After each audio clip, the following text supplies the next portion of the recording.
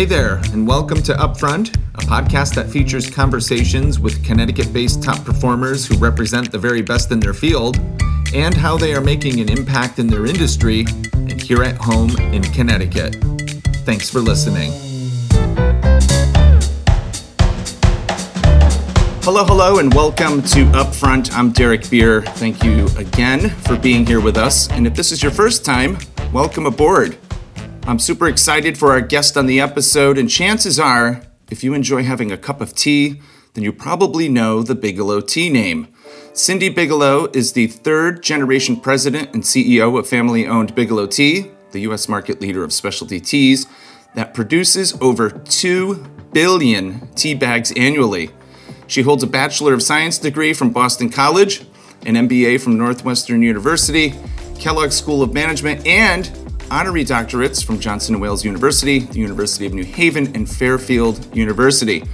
And apart from all the fancy diplomas and education, she is actively involved in community service, speaks to students and industry leaders, sharing her insights on business ethics, leadership, and marketing.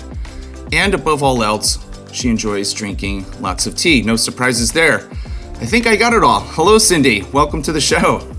Hello, Derek. Thanks so much for asking me to be a part of it. Very exciting for me. I'm so excited to have you, and it's been a while. Full transparency, I have such fond memories of working with you and the Bigelow Tea family many years ago, and I'm really excited to learn more about you, where you came from, and how it's shaped you as the leader you are today. So I always start off with this question. At this moment in time, where are you? I am in our corporate headquarters, Fairfield, Connecticut, which is also our smallest manufacturing facility, and where all the blending for all our manufacturing facilities are done, right here, Fairfield, Connecticut. Excellent. And before we talk about today and all of the amazing things you're up to, as well as Bigelow Tea, I do want to go back in time and learn some more about you. Where did you grow up? I was actually born in New York, Flushing, New York. Then moved very quickly, I think a few months old, to Norwalk, Connecticut. Okay. Lived there for a few years, and then back in 1962 moved to Westport, Connecticut, and I lived there where I grew up. Beautiful town. I was very, very blessed. New York in Fairfield County. Very familiar with it. And can you tell us, you say you're blessed by that. Can you tell us why, or what was life like growing up during that time there? You know, I mean, really, I think a lot about that today versus, what individuals are going through and experiencing. And, I think there's even a greater awareness how fortunate I was. But I just lived in a very nice town, and I had a great education, and I had, a lovely experience in the school systems. I worked very hard to do well in the school systems. And from there, was very fortunate to be able to go to college, have wonderful people in my life there, get a job in sales afterwards for Joseph E. Seagram's, then go back to graduate school, which was another amazing good fortune. I didn't realize at that time it was going to be the number one graduate school in the United States in business, and then started working at Bigelow. So you just look back and you just say, maybe it's my memory has dulled over all these years, but it was just seemed like a very simple time. You went to school, you played after school, you did your homework, and you had dinner, and you started it all over again the next day. Mm-hmm. I really wasn't an athlete. I was on teams, but I wasn't great. I think I always say I was on teams because they liked me, not because I was very good. What teams? But it was just, it seemed... Oh, I was on the ski team, and they were state champs. Yep. They had to teach me literally how to snowplow at the very beginning. I was on the track team. I was the slowest on the team for sure. I was powder puff football. I was the quarterback, but I panicked during the game. So you could say, I guess I was somewhat athletic, but maybe not. I don't know. But it was just a simple life. You were involved, right? So Yes. I always like to know if people played sports and you were involved in sports, you were on teams, as you say. Are there any things that you learned playing sports that have helped you in the business world? Did anything from that carry over? Yeah, actually, that's a great question. And that you're not going to be the fastest, you're not going to be the best, you're not going to be the brightest, But boy, how exciting if you can be around the best and the brightest and what you can learn from them and how you're really part of a team. I mean, really, I learned early on. I really do say that. I am not just being humble, that they had me on the teams because they liked me. I had a good attitude. I tried, but I was not contributing from really a sports perspective. And that's really what I learned about the value of a team. Right? You need people around you, and you need people for different reasons around you. And I guess I played a part on those teams. It's funny. You don't realize it then, but then later on you do, right? How things come full circle. Yeah. Okay, so growing up, sisters or brothers? Yeah, I have one sister, which actually you were fortunate to work with, Derek, when you were working on the Charleston Tea Garden. Yep. You got to work with my sister, Lori, and Lori was 7 years my senior.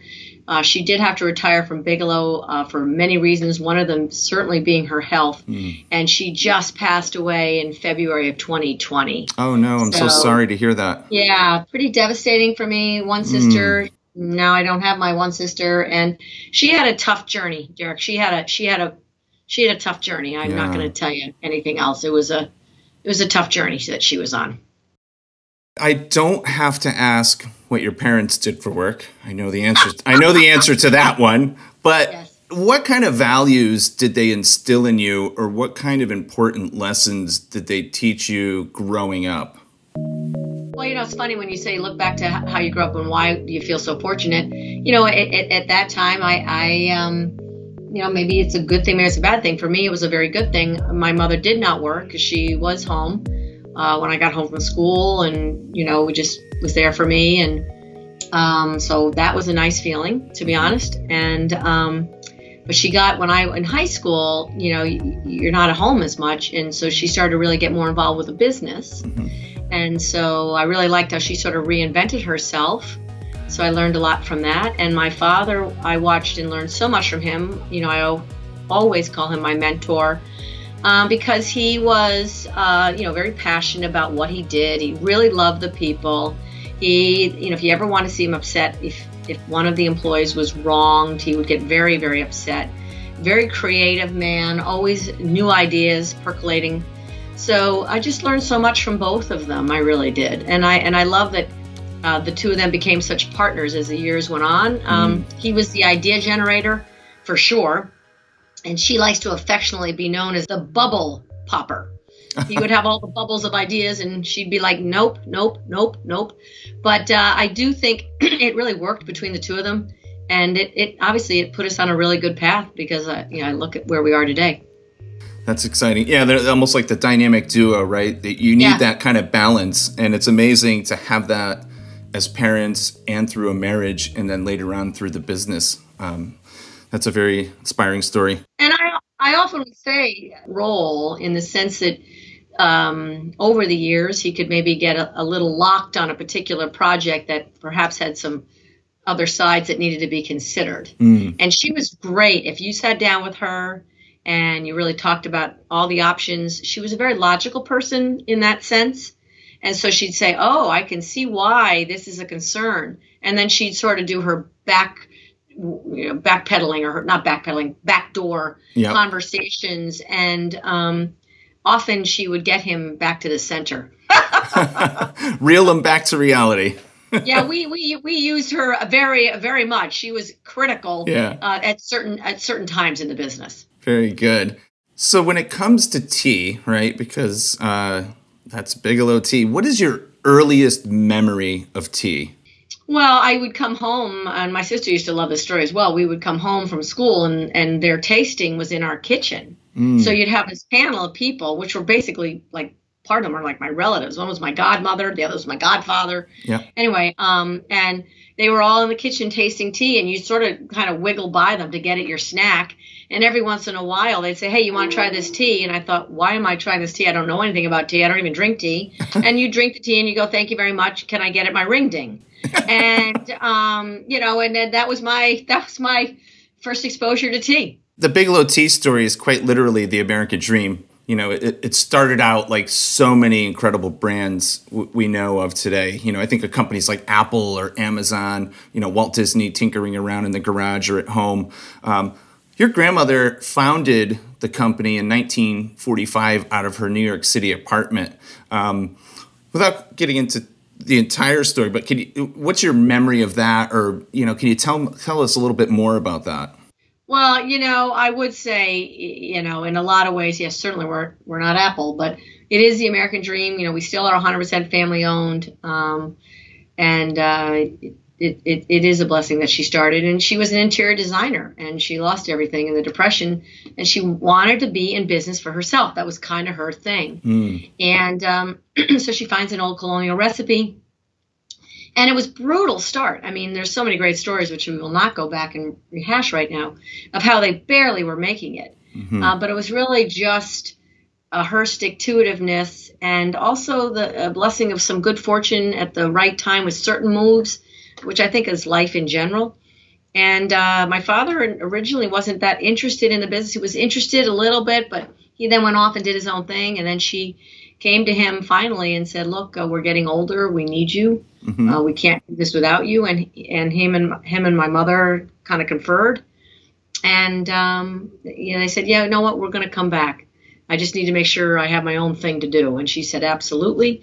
And so he ran it with her there for maybe 5 years. And then she retired, and shortly actually after that passed. And he ran it until he passed it to me in about 2005, 2006. Yeah. And he was still involved. I mean, It's not like you hand me the baton and you leave the building. Right. So, I mean, I loved the mentoring I had with him. But I just love the story of what it took, the advice that she needed, the bumps that they had, the individuals that couldn't work for them because there wasn't enough sales. I mean, it truly is, it is a lesson in stick-to-itiveness, tenacity, creativity, fortitude, luck. It's a great story. I don't have to ask what your grandmother was like, because it sounds like she was a very strong woman and leader, but do you have any early childhood memories of your grandmother? Or did you ever share a cup of tea with her? I very much remember her because I was with her every week. We had Sunday dinner, which has always been a tradition that I still continue with my mother and father and my sister while she was here, when she was well enough to come. And so I have great memories of her. She was very warm to me, but there was a different era as well, right? So she was very stoic, born in 1896. So she was very stoic, and but yet still very loving. And my best memory is after Sunday night dinner, which was a little stiff for a 5-year-old and 6-year-old. She'd be like, okay, I'm going to, Cindy, let's go up. We get to pick another glass animal out of her cabinet. Upstairs we would go, and I'd get to pick another glass animal and take it home. And I used to wait so patiently for the dinner to be over so that I could have my glass animal. That was a reward for good behavior. And I still have all those glass animals. Amazing. What a treasure to keep in memories. Yeah. So, okay, your 5-year-old Cindy at these family dinners and teas surrounding your life. What did you have any childhood aspirations besides becoming CEO as you got older? What did 8-year-old Cindy want to be when she grew up? Oh gosh.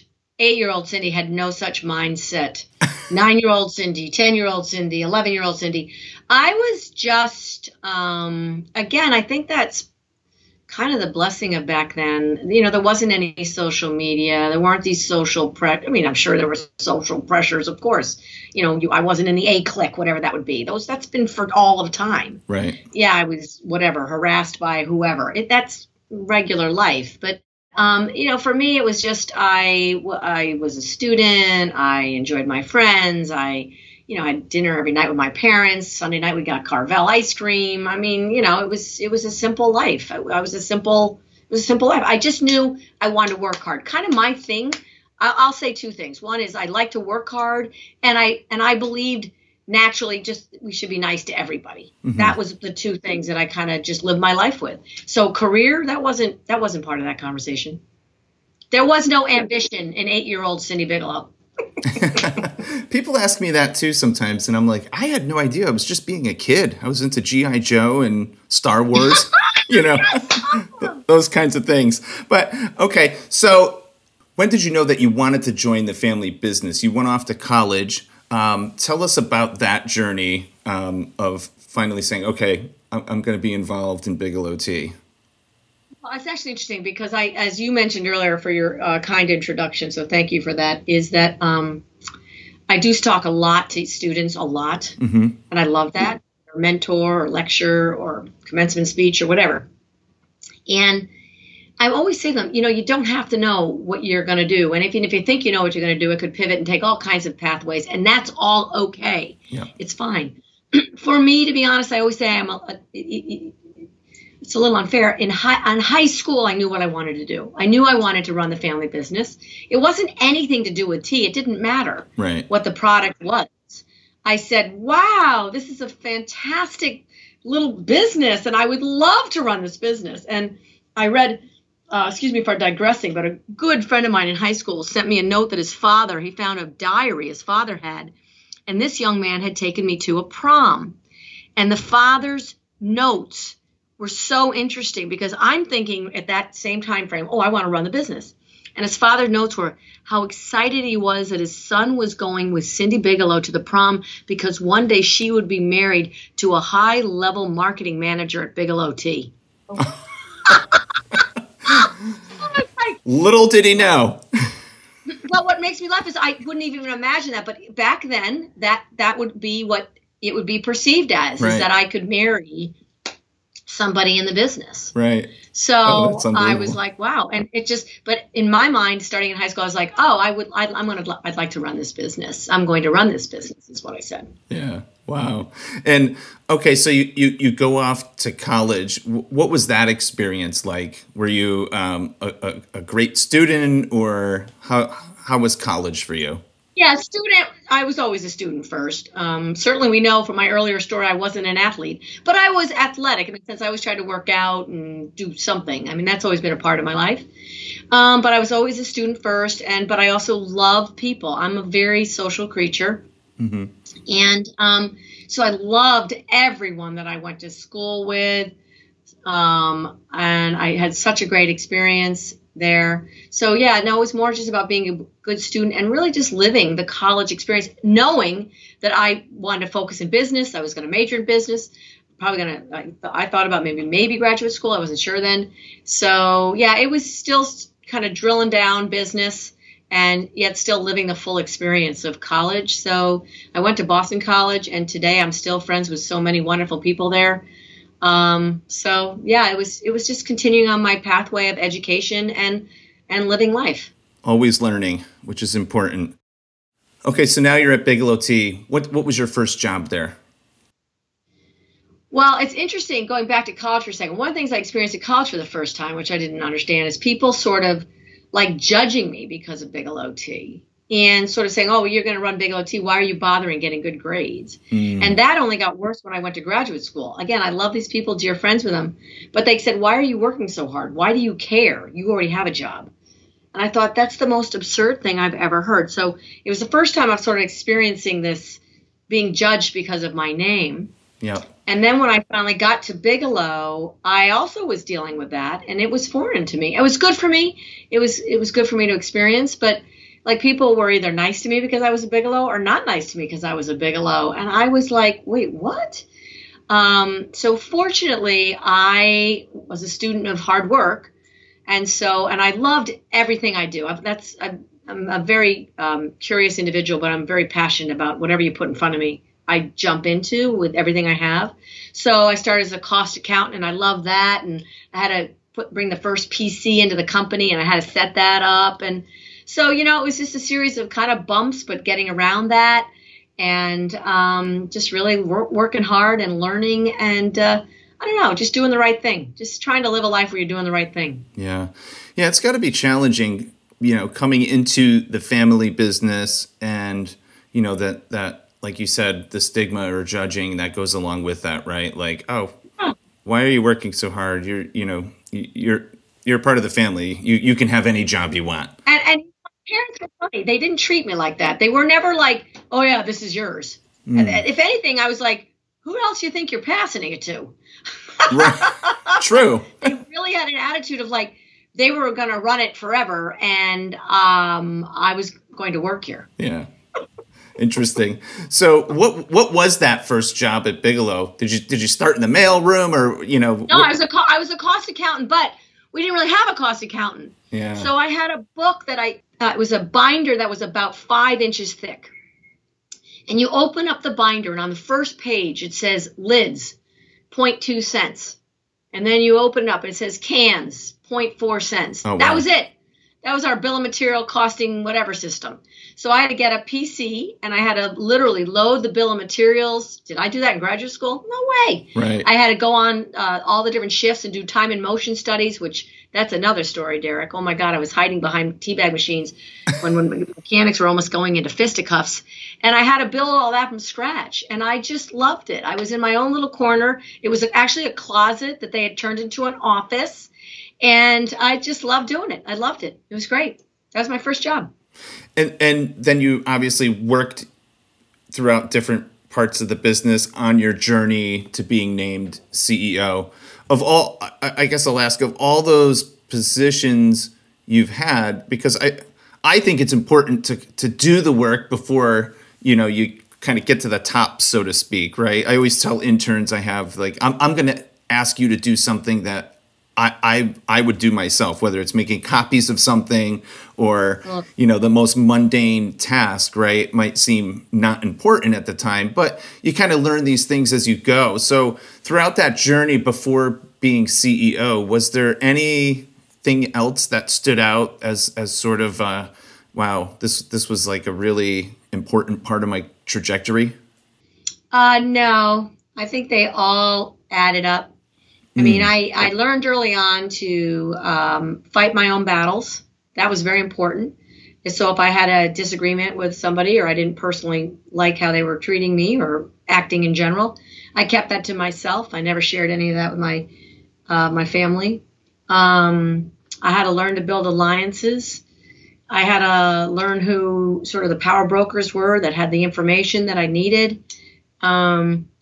And I just learned along the way.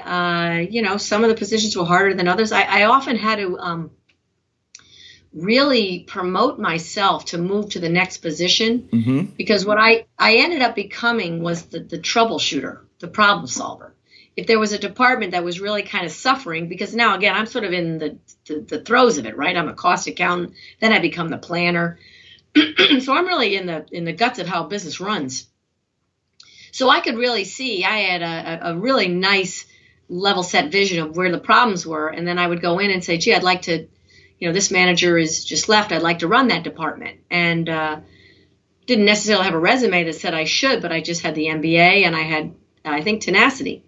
And so sometimes by a fair amount of selling, I would then get the next position. So the joke was I used to say I couldn't keep a job more than 2 to 3 years, and then I'd be kicked out to run another department. But the beauty of it is that I had to really build for obsolescence. Yep. I was never building a department around me. I was never building a department for me to look good. I was building a department to leave. Yep. And that in itself was really, really, really critical. Not to mention the alliances along the way, understand the nuts and bolts, understanding where you can really run into issues. And to this day, in this position, I can say, wait a minute, I know we have a report. I want to see what that looks like. I don't understand how that, we could have been out of stock. We have information to prevent that. So I because I know the nuts and bolts so well, I always say it's invaluable. Mm-hmm. And all of that was part of the journey, right? And all my relationships that I've built were real relationships. And I took some knocks, but that was part of it too. Who's going to go anywhere without knocks? And there were some not nice knocks too, but that's how it goes. You couldn't wallow in it and you couldn't feel bad for yourself. You had to say, how did that happen? And how do I get to the next level and the next step? And how do I learn from it and become better? And luckily that was my nature, right? From being on a sports team where I was basically the worst on the team to so appreciating being on that team. Mm-hmm. It's the same thing. When I got knocked down, I was like, okay, I got knocked down. I feel a little sorry for myself right now. Let's get over it and let's keep going. What do I got to do? What do I need to learn? That's great advice. And what was your first memory of being named CEO like? I imagine it was a sense of accomplishment, but did you have big visions or plans like, okay, I'm here now, this is what we want to do? Or did you kind of keep the tradition? How Tell me about that, being named CEO. Derek, there's so much packed into that question that your audience would need about 3.5 hours, but I'll give you the abridged version. My sister was in the business at the time, and my sister was really struggling. And so we were named co-president together. And so although over the previous 7 or 8 years I'd been establishing strategy, laying out goals, I couldn't get into that position and be the lead racehorse because I had to be very sensitive to my sister, her health, my mother and father's wishes to keep her equal, which is not always the right thing. I will tell you this for businesses that are listening to me. So it wasn't like this, oh, I'm now co-president, right? Mm-hmm. So then when my sister retired due to health, I then became the CEO. There again, it really wasn't going to be a great, hey, we've ascended to the CEO. Right. So I liked that. It was more of just doing the right thing along the way, chipping and putting, establishing strategy, building alliances, adjusting your goals as you're moving along the way, and then slowly rolling it out and then everyone just wanted to follow and move in the right direction. So it was, there was no great fanfare for sure. And that was okay. That was perfect, actually. Looking back, it was perfect. And shifting gears to today, I want to talk a little bit about your habits because I'm always fascinated to learn more from great leaders and successful business people. It's a very basic question, but what time do you get up in the morning? Are you an early riser or are you up all night? Well, first of all, Derek, I want to call you when you talk to great leaders. I'm not sure I fall into that, but I can tell you that I am one. So what time does this leader get up in the morning? I get up at 7 in the morning, and that hour from 7 to 8 is my hour. Now, I do everything wrong. I grab my phone and I start doing emails, but it's my time. So from 7 to 8, I do emails. I read the New York Times. I read various other periodicals. I go through my Twitter account, not my Twitter account. The Twitter account has all the different things that I follow. Mm-hmm. And I do my Spanish every morning for about 15 minutes. I practice Spanish. Please do not ask me, Derek, if I am fluid. So for anyone that has spent 5 years doing Spanish every morning, the answer should be yes. The answer for me is no. But I love my Spanish. I get up, I go downstairs, I've either exercised for 10 minutes upstairs, showered, whatever I do in my hour. Then I head downstairs around 8:15. I have a young woman a woman's been with me for 20 years. That she helps, my house when I'm in the office with my dogs, and we have a great time. We just love chatting. Mm-hmm. So we chat for, half an hour about the day, what needs to get done, her life, my life. And then I'll come into the office probably around 9:15-ish. Often I have a doctor's appointment because I have so many health things I'm always trying to keep in control of, which is all good right now. Everything's great. And so if I don't, depends on how the doctor visit goes, but I'll usually get here around 9:15, 9:30. But then I usually work until 8 o'clock at night. 7:30, 8 is my standard. So I know if I get here any earlier, I'm still going to stay here till 7:30, 8. So that's why that morning to me is my time to be really just taking care of me, whatever that looks like. Those are long days. What do you do to disconnect from all of that? Are you do you meditate? Do you do yoga? Do you run? Well, Fridays, I try very hard not to come in the office or travel on my Fridays. So I work at home on Fridays, but it's also my time. So I get active. It's my first time working out, really. I work out from 8 to 9 in the morning. Then usually I will see whatever. I was in a very bad car accident in 2008. Really did a number on my neck. And so oftentimes I have to just go and make sure the body is in good shape. So I'll go do that. Then I'll work for about 4 or 5 hours. And then I'll try to get a few errands done, or I'll work again some more. But it's a different pace on Fridays. And it really helps me decompress. And it helps, I think, the team here. I'm a very high energy human. And so it can really rev the place up, and my team really needs, and I'm not just saying this, they need their Fridays to come down and do their thing. So it's kind of the week that I've perfected And I think it works for everybody. It seems like it works for everybody. And that's how I make it work. Now, should I work a little bit less and probably give a little bit more time to me? A lot of people are going to say yes, but I'm also going to say that's not logical. You can't run a business and think that you have all your own time. So I had a shower this weekend for my soon-to-be daughter-in-law, and my son was so sweet to be at the shower, and everyone was vaccinated. It was indoor, outdoor. It was really, really great. And on the way to the shower that I've just really want to make sure was perfect, I have my head of procurement for raw materials calling me about a major problem in a country around the globe that is very significant. And I'm trying to deal with this as I'm walking into the shower, right? And I'm looking at this individual going, listen, this is very significant. We are going to come back to this. But right now, I need a few hours to disengage and to focus on this shower. And then that's what I was able to do. So I think the other skill set that I try to do is when I disengage, I really do try to disengage, knowing that at any minute, Derek, I have to come right back into the business. Yeah, for sure. What would you say that your leadership style is like? Very direct, very feisty. I really try very hard to always look through the eyes of everyone that I work with, whether it's in the business, out of the business, professional or personal. I recognize the value of team. I recognize my need for team. Mm-hmm. I hope my team knows how much I need them. But also there are times when I have to make a decision. I try to keep that rare if it is going against the team's thought, but I try to explain that through if that is the case. So I just really believe in team. I believe in exceptional communication, in the sense if you think you can communicate, you can probably communicate a little bit more.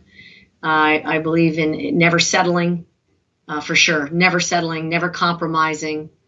And that's how I drive the business forward. And a lot of vice presidents, when they come in here and they are on my executive team, that's a big transition for them because it's all about the metrics. Mm-hmm. And at Bigelow, metrics are important, but it's not the driver. It's about ethical business growth. It's about bringing 400 people along on a journey where they enjoy what they do. Maybe not every day, and maybe not enjoying me every day, but overall, I want it to be a place where they want to walk in that door. And that's not easy because I'm not the only leader here. There's others. So it's constant communicating, constant coaching, constantly self-evaluating yourself, asking them to reassess themselves, and just recognizing that as a leader, there's huge responsibility, and it isn't all about the metrics. Yeah, we live in such a data-centric or metric-obsessed society, I say, right? We like to even see how many likes we get on Instagram and things like that. So I hear you loud and clear on that. And I think that's, maybe one of the challenges, but from you as a leader, what would you say is your greatest challenge? Do you have any that stand out? Yeah, I have challenges for sure. For me, life is all about challenges, right? Personal or professional. And it's how we deal with these challenges. And the word that I've been using a lot lately, Derek, is fluidity. We need to be able to experience this knock, this challenge, this issue. We need to be able to deal with it. We need to be able to deal with it well. We need to be able to have the right teammates next to, and then we need to move on. Yeah. I know for me as a person, as a woman, as a CEO, as a mother, if I do not experience the issues and the challenges, do my very best, and then move through, never forgetting, but moving through, that weight will not allow me to live life and be the best that I can. Mm-hmm. So it's about being fluid, learning, not forgetting, being better from, but moving through all the challenges, because they're not stopping, Derek. Yeah. Challenges are not stopping, and you do not know where they're coming from. And sometimes you will say to yourself, God, not one more, please. And there are times before I even walk in the door here, I've been hit with 3 not so fun experiences. And when I walk in that door, I am smiling, I am positive, I am blessed. I can't forget that. And it's my job to set the tone in this business. So we've got to deal with our challenges. And boy, I'll tell you, I understand not all challenges are created equal, but either way, we have to go through them. Great advice. And as a leader or throughout any part of your career, what has been the most rewarding thing? Let's talk about something fun, something that just made you feel incredibly proud about what you do. Is there any moment or story you'd like to share with that? Well, I think getting the business to the third generation is really, really important. I think only 4 or 5% of businesses make it here. Yeah. And we did it. Yes, it was bumpy for about 5 years, but we did it, and our relationship is better than ever. The business is stronger than ever. So I'm really proud of that. I'm really proud of the fact that I could take a family business and do the best I can to maintain that family culture by still driving it forward and never compromising and pushing as hard as I push and maintaining that commitment to family and culture. And that's not easy, especially during COVID. This has been a rough 14 weeks. I have been accused of business over family, and I've had to hear that and just recognize that through their eyes, that's how they're going to think, and I need to honor that. But recognizing that at no time can I not forget the entire entity, because it's the 400 families that I am moving forward. Not 1, not 2, not 10. Yeah. And so I've done that, and I feel proud of that, and I feel proud of the health and well-being of the business. And the fact that I still am committed to this day. There's not a day I don't coach about the ethical way to be leading people forward and the sensitive way. That doesn't mean you don't make hard decisions and you don't let people go. I can tell you, I let people go, but it's not after much thought and reflection. Mm-hmm. So I love the fact that this is still 100% family business that is run, I think, with the same family spirit that my grandmother started and that my mother and father really developed. Yeah. It's interesting because a family business has all these kinds of misconceptions, right? How do you make those who work at a family business not feel that way, right? Like, how do you make them feel a part of the family? Yeah. I try to make everyone feel part of the family. I call them the family. I call them 400 members of the family.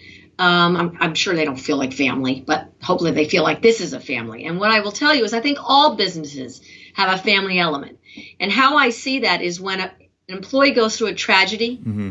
and then they're on the other side of the tragedy, and they talk about how the people here at Bigelow Business help them get through there. I recognize that there's all these beautiful family connections throughout the business, and it's my place to try to create an environment where that can happen, and that can be honored, and that can blossom. We are fortunate in some ways, not in others, but I'm the only one that's really here at this point. My parents, due to COVID, have not come in as much. And so, this business is run by an executive team that are non-family, yeah. Right? So, yes, I'm Cindy Bigelow. Yes, I'm the CEO. Yes, I make these major decisions when has to be made. But I have a team of executives that is not family. I have a board of directors that is not family. And they are the ones that are driving that business forward with me. And so they see the opportunity, hopefully the professionalism, yet really wrapped around warmth. Yeah. It should be wrapped around humor, wrapped around be yourself. I don't need you to be a cookie cutter. I don't want that. So it's really about communication and attitude and culture. That's how. And you just do the best you can. It's not going to be with everyone. I'm not going to kid myself. They don't all feel that way. I'd like them to. But just because I want them to doesn't mean they're going to. Mm-hmm.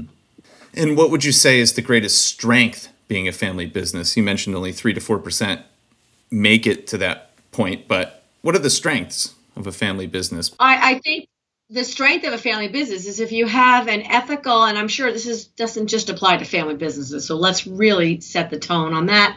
But if you have an ethical leader that really is about business first and not themselves, you're really, I think, in a great opportunity to have a successful entity, have a successful culture. And I know for me, I don't have quarter to quarter I don't have outside board pressures. I don't have Wall Street. I don't have startup money, investment bankers. I need to grow by X percentage. I just have me. Yeah. And I have a great team of people around me.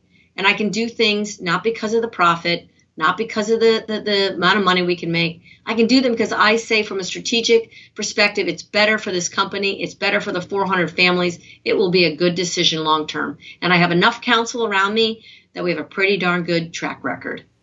That's great. And success, right, is easy for all of us to talk about. And we know it doesn't come easy. You have to work for that. But you mentioned early on, you called them knocks, but, tell me about maybe a favorite failure of yours. And that sounds strange, right? And what I mean by that is, was there something that you thought you were so sure about, but it didn't work? And what was that lesson? That's a great one. So thank you, Derek, for making me share my most painful lesson. It's very kind of you. Oh, boy. So what happens is we are doing a survey. I've been the CEO for years now. And company's had a great year. And all of a sudden it is 2014. And the company is going through some very tough times due to a business that we were partnering with that was really making it very difficult. We were dealing with a lot of social media issues at the time. My best friend was unfortunately soon to pass. My mother was very, very sick. I unfortunately was going through a divorce. All of that sounds like I'm setting the groundwork for, oh, woe is you, Cindy Bigelow. So sorry for you. But at the same time, as I mentioned to you earlier, I'm a CEO, and people don't need to know about your problems. So we happened to do a survey during this time frame, and I think I'm still being the same CEO that I'm trying to be. And maybe I was being the same CEO I was trying to be. I'm not sure yet. We do a survey. And it's 400 people, and I'm seeing the same. And you do these surveys to find out if there's any problem, right? Is there any harassment? Sure. Is there any, what are the issues that you don't see? I can't see everything for 400. I need the leadership of myself to see what's happening. And I'm seeing all the regular confrontations in the different departments, and you can almost tell who wrote them by, the things they're saying about whatever. And I love all that because that's how we try to get better every day. And then we get up to the sales and marketing department, which is where I reside and where I spend the majority of my time. And there were 6 individuals that crushed me. I mean, crushed me. They used the same words, said the same negative comments. And let me tell you, it was devastating. Devastating. And I was so hurt. But you know what? Feeling sorry for yourself, having all the issues I just listed and being hurt, that's not going to help anybody. Not going to help me. It's not going to help them. Not going to help the business. So finally, I had to pull myself up by the bootstraps and say, this is all about you. You, Cindy Bigelow. You were wrong. How are we going to fix this? It doesn't matter what they think if you don't agree with it. It's what they thought. It is what they perceived. And so I went on a 6-month journey of really self-reflection and what were my lessons learned. And then I started a chip and putt on getting to a better place, recognizing if I thought I was communicating, I wasn't communicating enough. I wasn't circling back. If I had a tough conversation with somebody, I wasn't circling back and giving them an opportunity to share how they felt and why I was doing what I was doing. There was a need for me to have a few on my executive team we'd have these meetings about what we need to do. And then they would leave and they'd say, Cindy says, do this. And I had to pull them together and say, you don't understand. I look bad. You look bad when you say this. We need to recognize this is the committee's decision. So now in the committees, I would say, guys, here's where we're finishing off. I want to state this very clearly. This is what we as a team have discussed. Please understand that going forward. You are carrying this because this is our decision. So there was so much more pre-messaging and post-messaging that I had to do to help reverse this pervasive thought process up in the sales and marketing. Yeah. And have I done a survey since? No. Will I? Sure. Have I not because of that? No, not at all. But do I sense a different attitude? Completely. Different environment? Completely. So that was very painful for me, but it was the best lesson I could have ever had, and it hurt. Woo! Did that hurt? Yeah. I have to thank all those people. I hope they made me a better person. I hope they think they made me a better person. Yeah. It's like, I don't know if you're familiar with Ray Dalio from Bridgewater, Yes.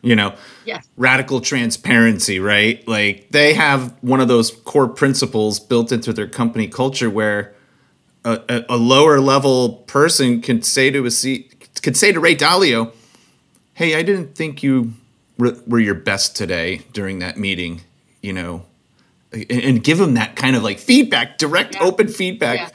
I mean, I'm not going to tell you anyone's going to do that here. This is I love this organization, but it's very like respectful. Sure. And so I recognize that that's not going to happen here.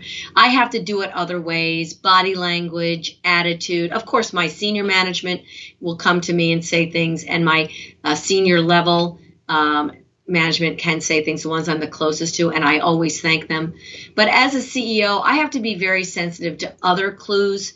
And so one of my lessons was really watching a room more astutely and watching body language. So I think that is so cool that Ray could have an administrator say that to him.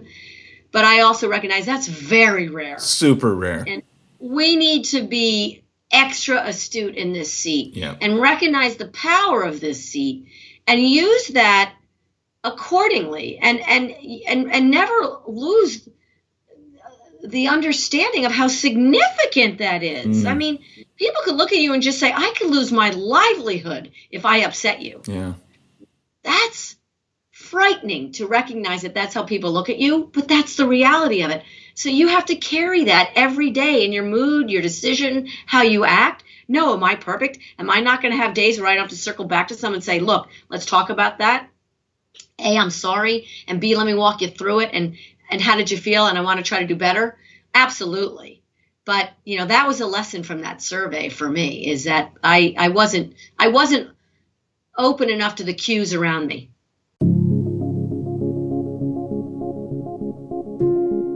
We're in one of the worst pandemics of our time. Can you take us through your thoughts when this became a reality and turned the world upside down? How did you pivot, or what went through your mind when the World Health Organization declared this was a pandemic? What did you have to do? How did you react to that? Well, what I'll say is I think the pandemic threw everybody back on their heels, and that's a mild story, a mild reaction. I've never seen anything like it. In business, I've never had to deal with everybody's fears before. And I was now dealing with a level of fear in people that I had never dealt with before. And me trying to manage a business through a pandemic with a spectrum of fears and concerns and anxiety was very humbling. Was very, very, very humbling. And so for us, we did what a lot of businesses do. The manufacturing had to stay open. That was 300 out of the 400, and we shut down the office area, but the executive team stayed in every day. My associate, who's been with me for I can't tell how many years, she stayed in every day. But it was like nothing I've ever experienced. I don't want to ever experience again. I'm not going to lie to you. Yeah, I don't think any of us do. But are there things or lessons from this pandemic that you will take with you later in life when we go back to some kind of normal? It's another lesson in humility. It's another lesson in human nature. And it's another lesson in how much I believe that the success of Bigelow Tea, one of those little prongs that has led to our success, is our community and our culture. And how important it is that we have each other and we're around each other. I still have employees that feel they can work at home, and that's not an option at Bigelow. And I sort of tilt my head a little bit when before COVID, you had very large companies, very successful, that worked so hard to create the best community, daycare, dry cleaning, free food, workout rooms. They created these campuses that were nothing I'll ever have. And now all of a sudden that community doesn't matter anymore. We can all work at home. Right. Why did you do what you did to create that environment if community didn't matter? So to me, community matters. We need to do it safely. I'm a huge fan of vaccination. We are doing very well in Fairfield on vaccinations. I'm really promoting it because I know that that is a way to help us get to a safer place, but still doing it safely is critical. Making everybody feel safe is critical. But at the same time, if there was ever anyone that recognized, I never thought I needed to worry about our community. Here I was trying to maintain a culture. Having the community wasn't the question. It was the culture inside the community is what I focused on. Yeah. Now I had to focus on getting the community. Yeah, it's been a lot of lessons learned. I've also seen things that I never would have imagined. Businesses that we've been partners with for 20, 30, 40 years, letting go their top people, taking their top salespeople, just letting them go. I'm like, what? It took you 25 years to develop these people. So it's been lessons that I just would have never imagined. If you told me about this 15 months ago, I would have said, Derek, what dream or nightmare were you just having? I know. My friends and I say that all the time. Like if you had said this a year ago, I would have looked at you like you were crazy. But it is a crazy time, and people are worried, and we are getting onto a path of normalcy. But I always like to think of tea as something you do when you sit back and relax. I would imagine people are drinking more tea during these times.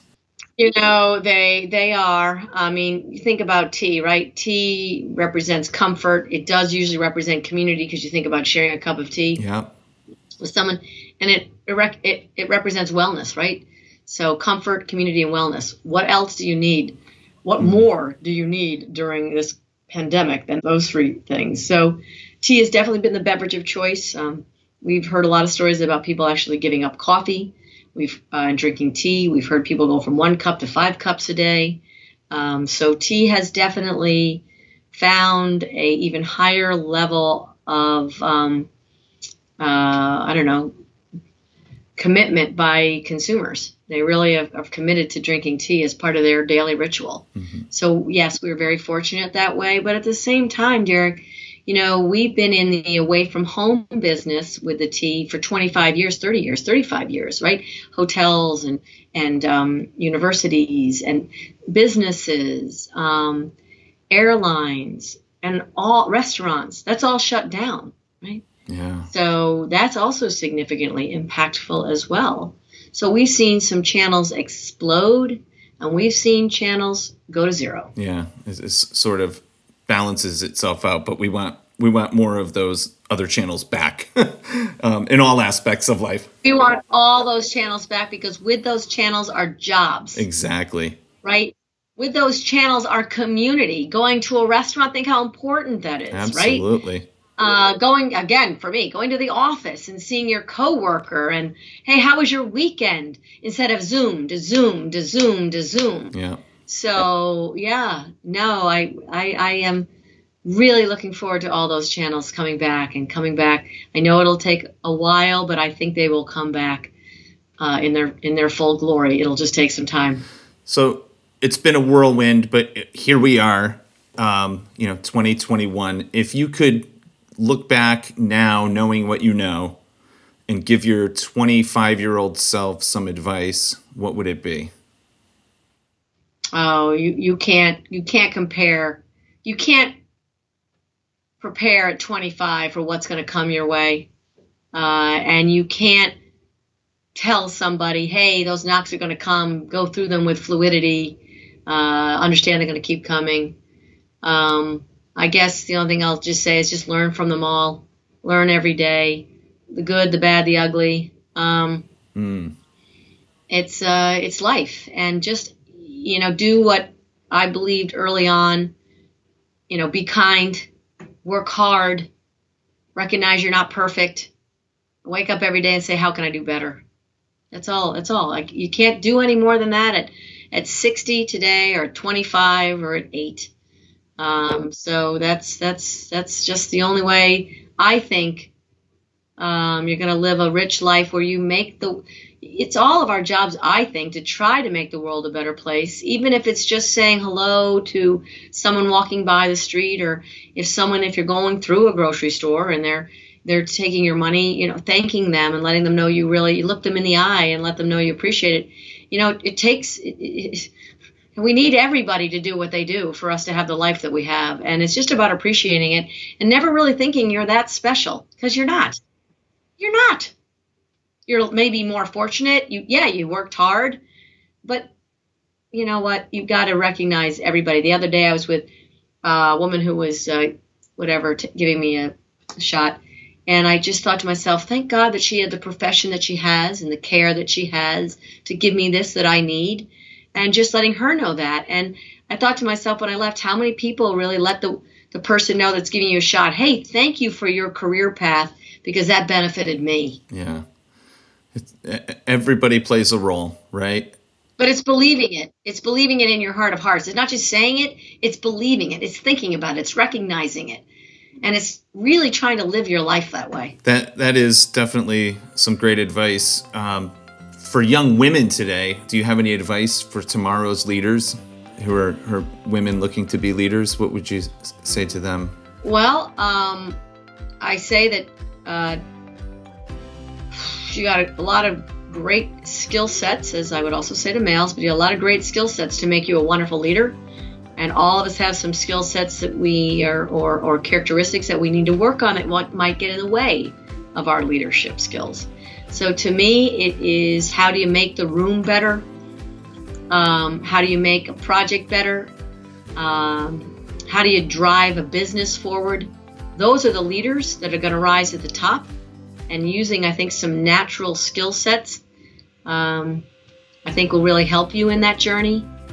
The other thing I think are very good for women and for men, but for women is, I think we're very good at scheduling. And I know for me, being a mother and being able to schedule and being able to fit things in like a shower in the middle of a major issue of a sourcing problem, that compartmentalization and that scheduling is very critical, I think, also for a leader.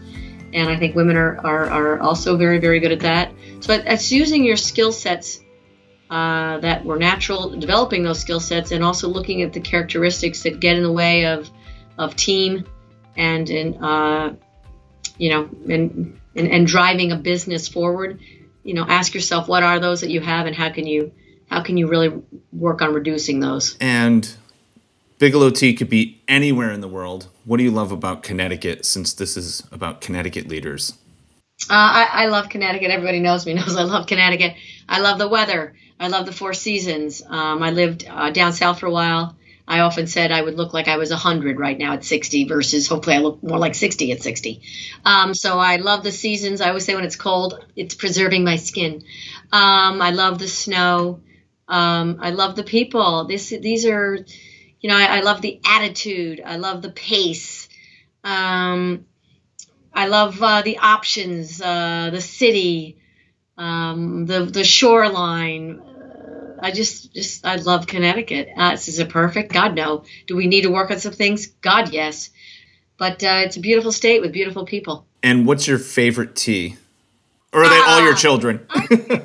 I cannot answer that, Derek. I love all the teas. I really do. I go back and forth. Like this weekend, I had 3 cups of Perfectly Mint. I haven't had Perfectly Mint in 10 years. Right? So Constant Common, Earl Grey, Lemon Ginger, Cozy Chamomile, Green Tea, our new botanicals, our benefit. I am all over the map. I am all over the map. I drink all our teas. Different teas for different times. Yeah. My new thing in the botanicals, they're these botanical infusion. You just put them into cold water, your tea bag, you let it sit, it infuses. It's not iced tea. It's just it's a way to give your water, like you do, like if you go to a restaurant or a hotel and they have these waters with watermelon floating in them. I love that water. So these were built for that. So they're Bigelow Botanicals. I drink those all the time now. I must have 3 cups a day of Bigelow Botanicals, or 3 glasses. It's awesome. I'm drinking so much more water. I got to tell you a funny tea story. I, much later in life, over 40, had to get a wisdom tooth removed. So I get the wisdom tooth removed, which I did not go in under anesthesia. Dentist gives me Novocaine, right? It was just one tooth. He says, well, take it out right now. And this is the oral surgeon. So I trust him. He's good. He knows what he's doing. But I get the tooth removed. I'm home. And he calls me like many hours later. It's like 8 o'clock at night. And he checks in on me and says, how's your tooth doing? I said, well, I don't know. I'm changing the gauze what seems like every 15 minutes here. He says, do you have any tea bags? I said, yes, I do. He says, put a tea bag in some very, very cold water, remove the gauze, and then bite down on the wound with that tea bag for about 15 to 20 minutes, and it should stop, the issue. And he was right. Are you kidding me? No. Derek, I'm putting that on our website. Where all of that? Just look it up, find it somewhere. I don't know where you'll find it, but something about the composition of tea or the acid or something helped, coagulate things and make the bleeding stop. So that's today's idea. Only tell you that is amazing. That was the beauty of tea is hard to describe, and that's just one other reason why we should have lots of tea bags in our house. Yes, exactly. And only Bigelow tea bags, Derek. Of course. And final question, any final words that you'd like to say out there to the folks? I just want to thank you. I thought your questions were really wonderful to kind of get to know me and maybe the business at a different level. They were very thoughtful questions. And I really appreciate having the opportunity to share a little bit about me that probably a lot of people don't know. So I want to thank you, actually. Thank you. That means a lot. So thank you so much, Cindy. I've taken up an entire morning of yours, but this has been such an inspiring conversation. And if people want to follow you and Bigelow Tea, where can they find you? I'm sure you're out there, Twitter, Instagram. Yeah, I mean, not from a personal perspective, no, but from a business perspective, yes. We have obviously the Instagram and the Twitter and the Facebook. Personally, that I don't do that in terms of accessible. But from a business perspective, they have a lot of stories and stuff we share about the family, myself, the business, the products, the community work we're doing, the sustainability work we're doing. Love all that. So follow any one of those. There we go, my friends. That's Cindy Bigelow, the third generation president and CEO of Bigelow Tea. Such an inspiring person. I hope you enjoyed our conversation. And if you want to find out more about all things Bigelow Tea, please visit bigelowtea.com, and you can also follow them on social media. They're on Facebook, Twitter, and Instagram with the handle @BigelowTea. Upfront is brought to you by Mason, an integrated brand communications firm located in Southern Connecticut that provides communications ingenuity through advertising, public relations, social media, digital, and media services. To learn more, visit mason23.com or get in touch by sending an email to hello@mason23.com. And be sure to stop by and say hello to me. You can find me on Twitter @DerekBeer, as well as LinkedIn. Connect and say hello. This episode was produced, engineered, researched, and designed with help from Jackie Lightsey, Eliza Gladwin, Neil Johnson, and TJ Tower, who are all members of the Mason team. Thank you so much for listening. We'll see you again next month. And if you're curious who our guest is, I'll give you a little bit of a hint. We're going to be talking about all things professional golf here in Connecticut. I wonder who that could be. Tune in. We'll see you. Take care.